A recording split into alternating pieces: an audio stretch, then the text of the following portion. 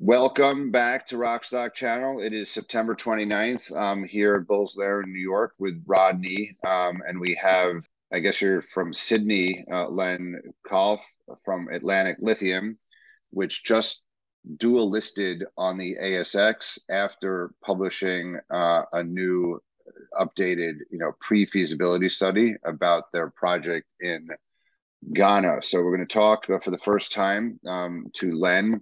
We've been an advisor to, invested in Atlantic, I think, since the middle of last year. And, you were just main board, kind of London listed, but we're very much historically, viewers of our channel know Rodney in particular has been a huge advocate for the fastest way to get lithium units into an undersupplied market are spodumene units, and if they could be dense media separation only kind of flow sheets, DMS only, that's also favored. So in a similar way, we've compared you to, I think, Sigma Lithium and Core Lithium from a project type as a DMS only, and then there's a number from a relative comparable basis on the ASX. There are a number of other maybe non-DMS but nevertheless spodumene developers like Liontown, or following in the footsteps of Pilbara and Altura and others, that you will now be benchmarked to now that you're listed on the ASX. The aim is lame, we often say, from a liquidity point of view and from a valuation point of view, but that's how Iron Ridge, a former company, kind of got started. If you could talk a little bit about the history and your relationship with, Vince Mascolo, and how you found this deposit. Not too much on the history because we want to go into the PFS and other items. But Atlantic's listed in addition to the ASX, A11.AX, and in London, ALL, I guess, .L. You also have an OTC listing in the United States, ALLIF. I own shares in that, in my retirement account. And I also own, some London shares, but I plan to convert my London shares to ASX shares, which I think some other people will do because you did list without, raising much money. I think it was a block trade from Vincent Mascolo's estate. So there's not a lot of float in Australia at present. If you could talk a little bit about that as part of that. As always, nothing that we're saying here is financial advice, but we do advise Atlantic and Rodney earlier this year, part of our series, equity overview with Rodney Hooper, put out, a 10, 15-minute video summarizing his thoughts on the scoping study Atlantic had at that time. And Rodney will be, putting out, an update soon on, on the new PFS. But you are covered by Canaccord out of London, who I forget exactly what their target price is, but it was very high, I remember, relative to your existing stock price. When it was 89p, I think, from memory. 89p, and you're currently trading around 38, 39p. Okay, so with that very long introduction, Len, Rodney's going to do most of the questioning from here, but why don't you just give us some background to the Atlantic story, your history, and then we'll go into the current state of play. Great. Thanks, Howard. And good to see you again, guys, and Rodney. Good to be here. And lots to talk about on the Atlantic side with our listing and the PFS that's come out that continues to de-risk this fantastic project. Yeah, Atlantic Lithium, for some of you're aware, we used to be called Iron Ridge Resources. And it was the former and founding CEO, Vincent Mascolo, who sadly passed away early this year, who actually founded this company back in 2014, IPO'd it. And that was on the back of some grassroots iron ore assets in Gabon, hence the name Iron Ridge Resources, and also hence why we were listed on AIM at the time, because ASX wasn't really following many West African iron ore stories. So that's kind of that bit of a history there. The iron ore project didn't deliver, iron ore prices tanked, and Vince and I were both in the airport in Perth going, shit, what do we do now? We have to think of something. Fortuitously, the company was, had a healthy treasury, and it was a fantastic time to start looking for some other assets. So we decided to go on the hunt, and through that process decided to build a diversified portfolio in gold, and we've been following the Goulamina story at the time. That was with a guy called Kevin Joyce at Birimian Gold at the time.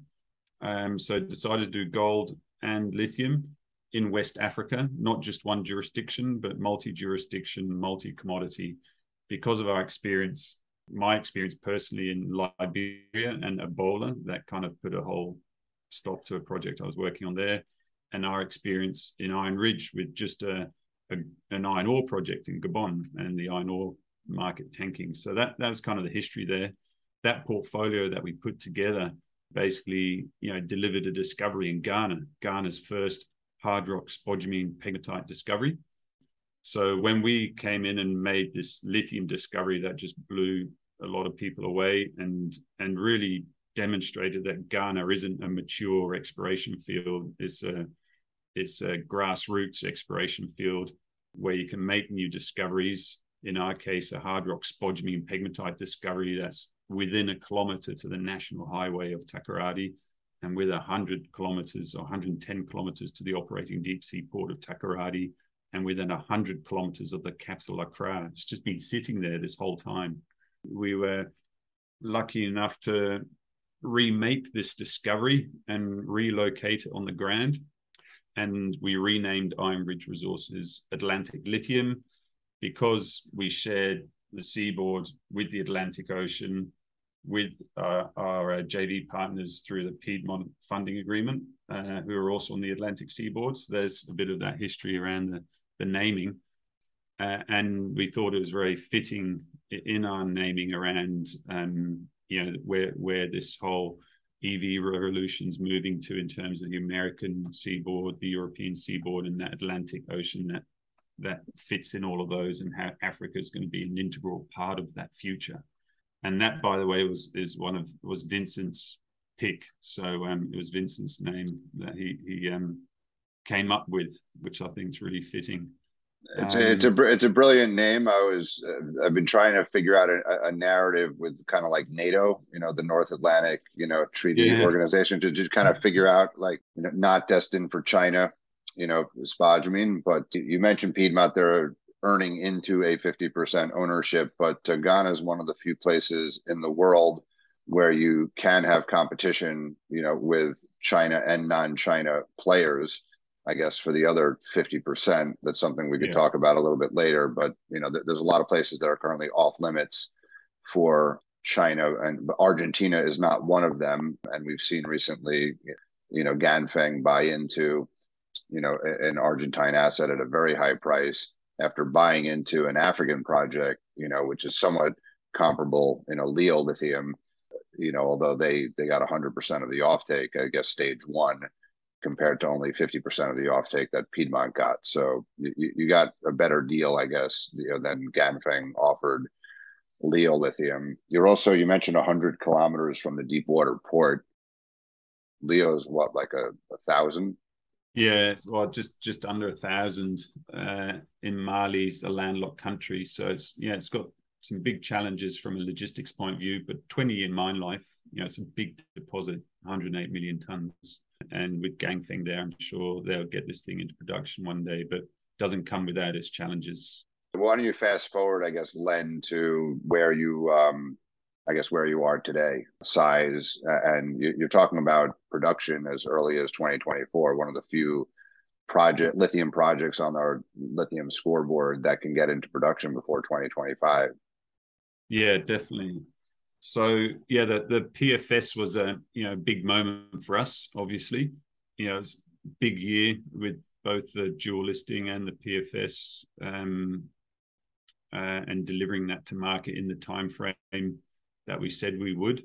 And I think importantly, the PFS has delivered a fantastic result that has some fundamental differences to the updated scoping study that we put out in December last year, and it's important to understand those differences. But when you look at the valuations of our project, the NPV, post-tax NPV and IRRs, it really brings this project home that it's a standout, which really comes down to those fundamentals of simple mineralogy, so spodumene only, proximity to operational infrastructure, and adjacent grid power DMS only process flow sheet, so low power, low water, in a mining friendly jurisdiction of Ghana, with a skilled labor force right on your doorstep, and people that want to come and work on this project because of where it's located. They can go home to Accra, over weekends, or live in Cape Coast or Salt Pond and be home at the end of every day shift. So that's quite rare in the mining sector, and I think that'll be a big draw card for us. So Len, yeah, congrats on the PFS. I mean, good timing and great results. Just a few things to go through, I guess. Looking at about a 12.5-year mine life, but there was a cutoff on the resource. Where to from here? How's the drill program going? How's that progressing? I've got in my models, I think you can get to 20 years. What are your thoughts there? Yeah, so we started in March this year, a 37,000 meter drill program that we're really on the final few holes now. So we should be finishing that one pretty shortly. And we've announced a few, a couple of results from that program to date. And we expect to have, results, continuous news flow going through to the end of the year, or leading into a resource upgrade, hopefully at the end of this year.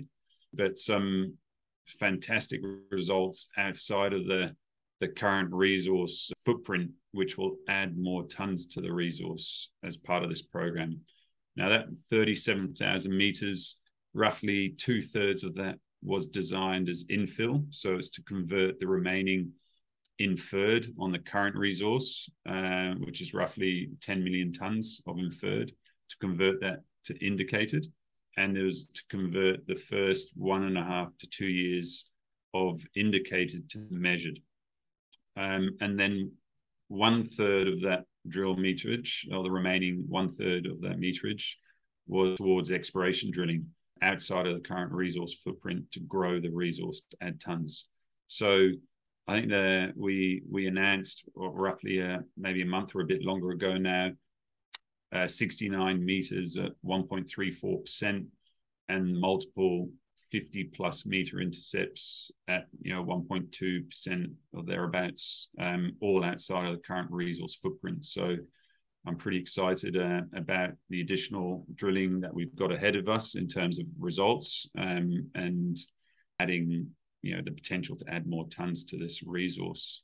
So all going well, the end of this year we should have that out, and that will then feed into the next phase of studies, and to get us that proven reserves, and to convert more of the resource into mine life.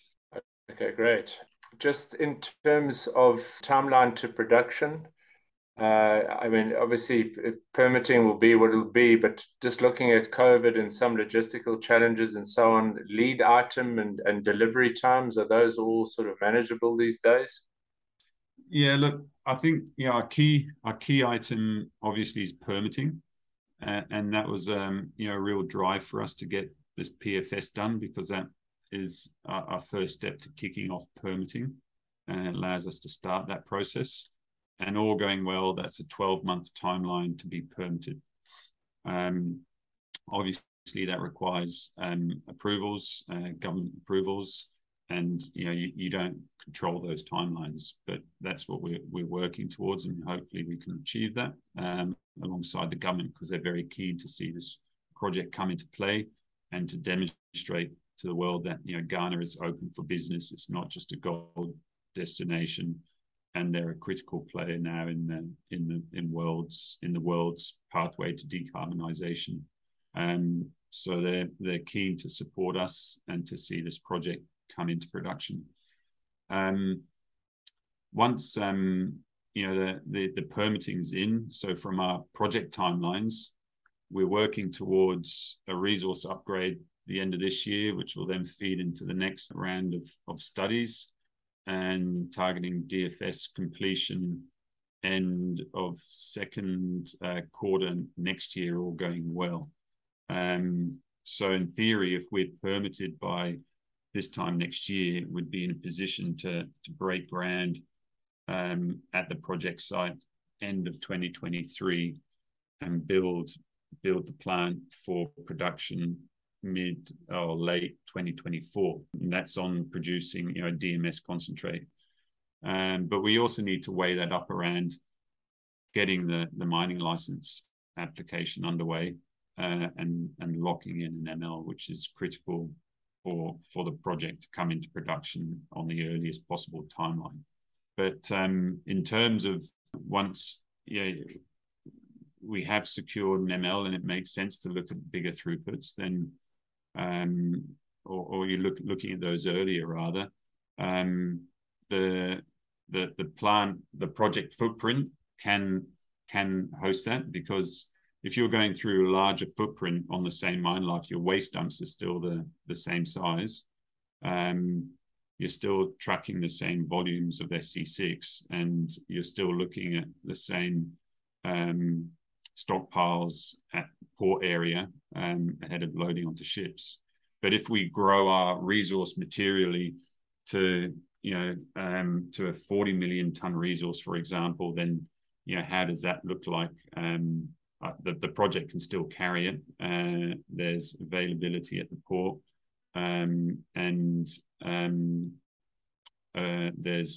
it's a tight area where the project is, but I think you can still grow the footprint smartly to accommodate that. Okay, and then I guess one of the key attractive features of Atlantic is you still have the availability of your share of production, but because of low capex, even with the going above the 70, I mean, your share is really small. So you still have the flexibility of deciding what you're going to do with your material. Is something like BMX, because you don't have big financial commitments to make into the capex, would you look at something like the BMX auction platform, or are you still thinking about a strategic partner? How's that looking? Yeah, look, we've been so focused on delivering our PFS and the dual listing that we just haven't had time to think about that, although it's very high on our priority list about strategically, what do we do with our remaining share of mine production, so 50%. Now, look, I think that in its own right is highly strategic and highly valuable, and really sets us apart from our peers, I believe. And we shouldn't rush into something until we've really understood well what kind of offtake structures potentially are out there, or what's important to us to de-risk or add value to this project further and for our shareholders. So we're starting that process now to really understand structure of various offtake agreements. What is it in a potential offtake agreement, if we go there, that could add more value to us? Because as you said earlier, it's not that we're looking for a lot of capital, given the low cost, and with the Piedmont agreement, the funding that we have up to 70 mil, and then sharing the remaining overruns 50-50. So what other things can you structure around offtake that add value? That's what we're trying to understand now, before we decide on those next steps, and also the timing thereof, because at this point in time that 50% that we still retain is highly strategic. So I wanted to talk about the relationship with Piedmont. Why did you pick Piedmont as a partner? What is the joint venture? You said they're earning in to 50%, but they've committed $70 million. But your higher capex now means that Piedmont will have to put in a little bit more. You'll have to put in is that 70 against the 125, meaning there's like a 55 gap that needs to be split. Right. So that's 27 million or so that you'd have to put in. The Piedmont relationship is for the Cape Coast portfolio. So I forget exactly how many tons you have. Like what you mentioned, Leo Lithium is 100 million ton plus deposit. what's the scope? From talking with Piedmont and Lamont Leatherman, who've been out there, they seem to think that there's enormous exploration upside beyond what you have. But like, what you have a great project, unbelievably low capex, unbelievably high IRR. I was just doing the math. The NPV that you came out with was 1.33 billion based on a $1,360 spodumene price. That's lower, than Rodney, who's relatively conservative, long-term, spodumene forecast. But even with that, you're at 1.3 billion. If you take your market cap, the pound is almost at parity. I was looking at your market cap is at 109, but you have about a 250 million US market cap. If 50% of that is you, it's a 500 million, off of 1.3 billion. You're trading at 37% of your NPV. As a business model, if you're building a brine integrated plant, or if you're building even the Piedmont's, integrated plant, these are $billion, projects. They tend to have 35, 40% IRRs. Here, very low capex, very quick payback, whereas 5 months. It's like, as in a business plan, it's unbelievably exciting. One would think like, and the risk is low. The re-rating potential, I think, is, just on what you've currently outlined is very attractive. But, the exploration upside and the fact that, again, unlike Leo Lithium, it's hard to take over Leo Lithium, if Ganfeng has 100%, of stage one offtake. And there's not much kind of optionality for them. Whatever the price negotiated, they'll get for that. But the optionality that you have on your other 50%. Anyway, there's a long-winded kind of like intro to a question, but there's a lot out there. Just if you could talk about why Piedmont. It's American Lithium. There'd been some issues in Australia with offtake agreements on the Chinese front, and that was something that there was a bit of concern in the market around. And he felt that this was a good solution and to potentially de-risking this project further. So Piedmont were interested. They actually came to site. Lamont and Patrick came to site, spent a week on site, and they liked what they saw and saw the upside and similarities with their project at the time and proximity to where they were. So hence why ultimately the deal went ahead at the time, which we all thought was a fantastic deal. Pricing took off and everybody's going, man, you're crazy. Why did you give away half of the project? But I mean, things change, and we're still extremely happy to have Piedmont on board and have been a very useful partner to have there. And, it's helped us push activities hard on the ground, and has helped us to continue working at the rate we have without the need to go back to market to raise capital each time. And especially when Vince passed away, because that was kind of his bread and butter was the corporate side. My focus was the technical side. So when Vince passed away, and it was like, well, what are we doing next? And I said, well, for me, a big part of it was the fact that he'd secured Piedmont, we'd secured the funding. It was really around operational delivery. That was the key focus to add value to this company. And that helped me make the decision of stepping into the role that I am now. So I think that it's worked out really well, and we work very closely with Piedmont. We have a monthly. We got a technical committee. I'm actually meeting the guys or Patrick from Piedmont tomorrow here in Sydney. We got a technical meeting with those guys and Assur, plus our study team. So it's going to be an exciting meeting, and it's been really useful around their learnings on the Carolina project, given that step ahead of us. We're now going to the next stage of their study. They've crossed a lot of those bridges, and we can learn a lot from that. So that's been really useful. So that's the Piedmont side. So we're currently in stage 2 of their funding agreement. They invested, I can't remember the exact numbers, but it's around $11 million US into Topco, which gets them just under 10%, or got them just under 10% of Topco. We're now in stage 2, which is 17 million US to studies, drilling and studies. It was halfway through the PFS at that stage and the DFS. So we're now roughly halfway through that, a little bit more. And once that's been spent, they'll earn 22.5% at the asset level. And then, dependent on those results, they can then decide, okay, we want to go to stage 3, where they then fund $70 million towards CapEx. And once that's been spent, they then earn 50% at the asset level and have a right to 50% of the offtake at market rate. And we retain 50% production. Any cost overruns or underruns are shared 50-50 between Atlantic and Piedmont. So that's the structure of the deal. Okay.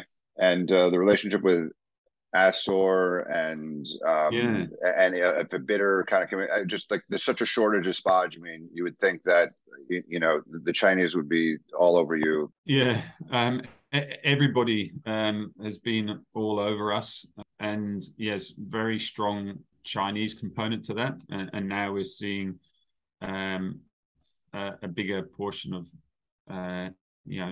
other non-Chinese components. But yeah, as I said earlier, we're very focused on delivering our study and the dual listing. And now that we can breathe again, we'll start looking at the next steps. But we're really focused on now the resource upgrade, next stage of studies, and then breaking ground towards and permitting, and then mine development and production. So that's really our core focus.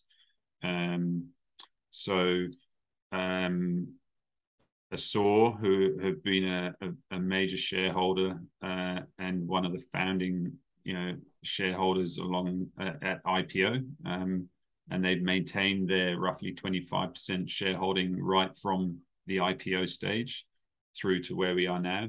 They originally came in on the back of a potential iron ore discovery in a grassroots destination that didn't deliver, but like the idea at the time of Iron Ridge was like a frontier exploration vehicle.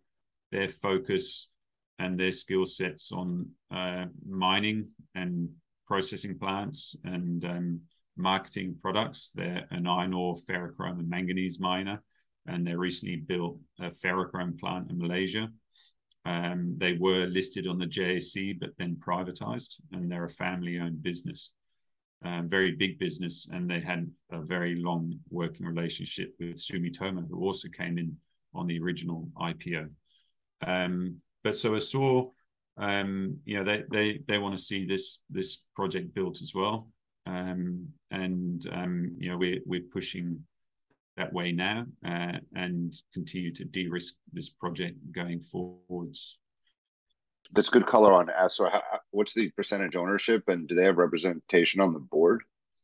Yeah, so Assur have maintained their corner right from the IPO, so in that order of 25%. I think they're just currently sitting a bit under that at 23%, but always around that mark. And they've got 2 nominees to the board that have changed over the years, but have always been there and supportive. So been a very loyal and supportive shareholder from the get-go. Okay, so there's no risk of someone kind of coming in here and picking you off cheaply when you have such vested interested parties that understand the undervaluation. Right. I can't imagine Assur would be selling at anywhere near these price levels. Then obviously the ASX listing looks to have gone well done on that timing. You certainly got it through in good time, I guess. As a company expectation, what are you hoping for? Are you hoping in time that sort of trading volumes and ownership gravitate towards the ASX? Yeah, look, so the company is domiciled in Australia, even though we were listed in AIM at the time, and that was by virtue of these grassroots iron ore projects in West Africa. But a large chunk of our shareholders, roughly a third, are Australian. So it kind of for many reasons, it made sense to bring it here and bring it onto the ASX. Notwithstanding, there are not many comparables on AIM in the lithium sector, and the UK market is maybe a bit more generalist, and you tend, I think, to see more. Although we've got a very loyal and supportive retail shareholder base in the UK. And we continue to nurture the relationship with those guys because they've been very supportive throughout the company's history.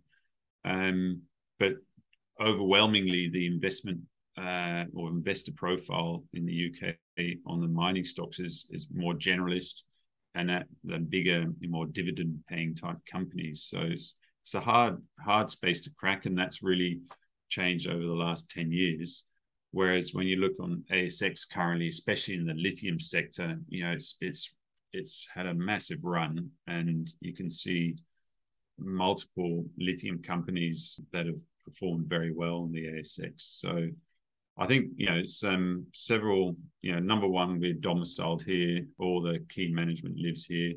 Number two, the ASX sector on lithium stocks has performed very well.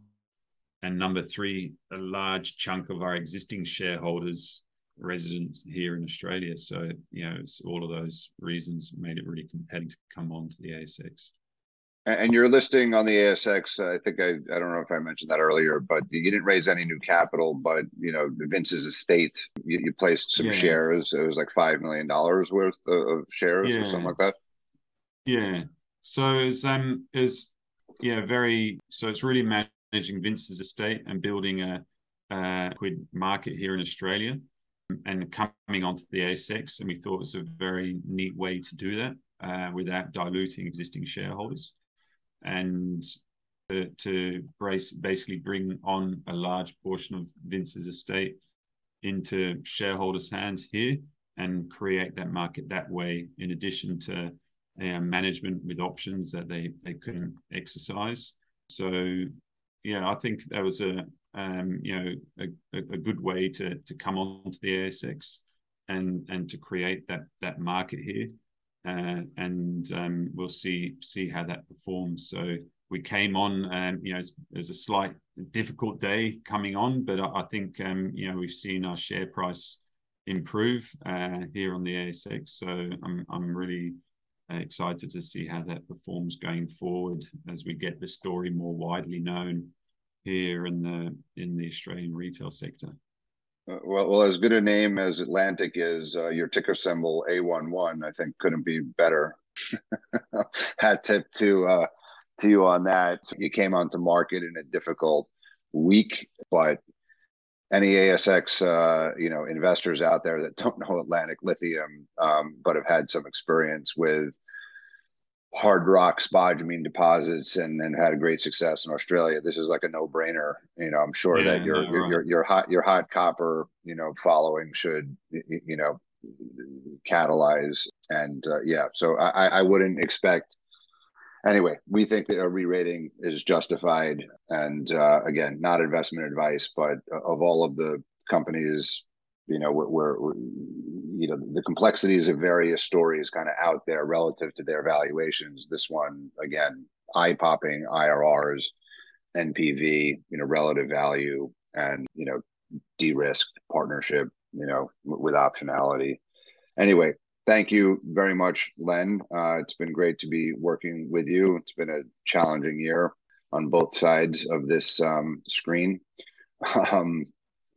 But look forward to meeting you sometime in the future. Maybe you could visit North Carolina instead of Pat Brindle coming to Sydney, and then we could take you to some face-to-face meetings in New York. Excellent. Thanks, Howard. Thanks, Rodney. Great to see you guys, and look forward to meeting face to face.